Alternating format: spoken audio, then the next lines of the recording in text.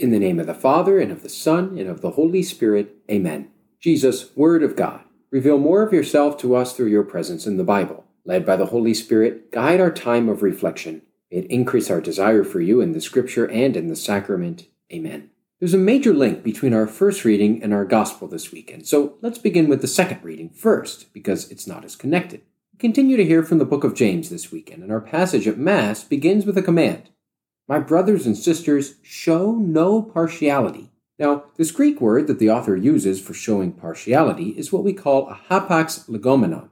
It means that this is the only place in the entire Bible where it's used. It's likely a word taken from the Hebrew word for lifting up one's face, and it was used in Hebrew with context of showing favoritism in a court of law. Now, why is that important? Scholar Roy Bowen Ward wrote a fascinating article in 1969 claiming that we should view this scene with the rich man and the poor man as taking place not within any old gathering of people, but as taking place within a court of law. He gives several reasons for this. First, that this word for showing partiality has background as being used in a court setting. Second, the rich man and the poor man are being told where to sit, as if they were being ushered into court proceedings. Third, verse 4 of the passage very specifically warns against becoming, quote, judges with evil designs.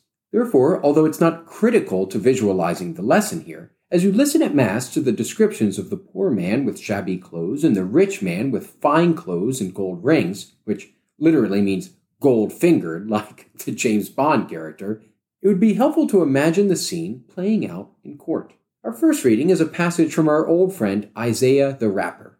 But here's the interesting thing. You'll remember that we said Isaiah sort of had 3 different albums during his career, which were written over 3 time periods. Before the exile, during the exile, and after the exile. But even though our passage falls in the section of Isaiah's first album, chapters 1 through 39, a good amount of scholars actually believe that this chapter was written when Isaiah was in exile during the time of his second album. So it'd almost be like Isaiah took this song, or this chapter, let's say, from his second album, and then pasted it back into his first album.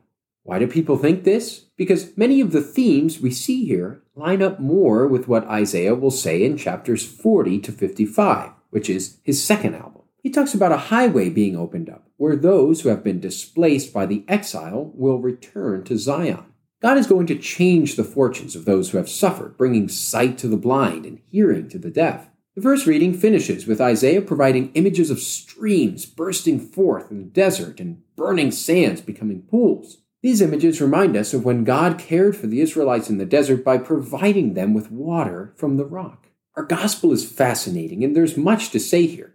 At the very beginning, we're told that Jesus left the district of Tyre and went by way of Sidon to the Sea of Galilee. But geographically, this makes absolutely no sense. If one was leaving Tyre, Sidon was actually in the complete opposite direction of the Sea of Galilee. It'd be like saying, I'm leaving D.C. and heading for Florida, but I'm going to stop in Boston on my way down. Why does Mark do this? Well, it's possible that he wasn't completely familiar with the geography of the region and needed to string together different stories people told him about Jesus' ministry with Gentiles in the area.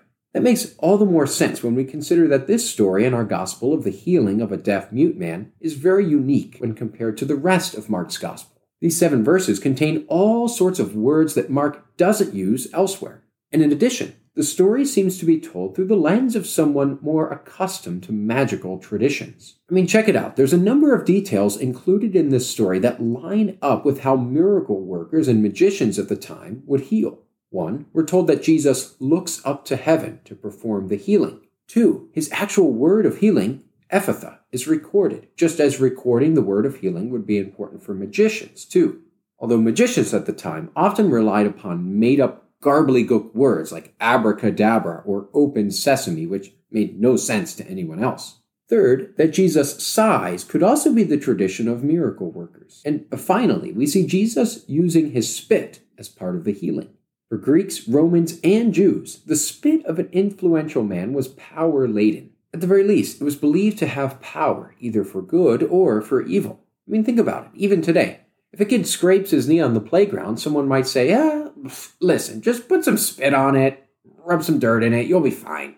So that's it. That's your Sunday setup for this 23rd Sunday in Ordinary Time in Year B. May this knowledge of the story behind the Scripture allow you to encounter Jesus Christ in a new way this weekend. In the name of the Father, and of the Son, and of the Holy Spirit. Amen.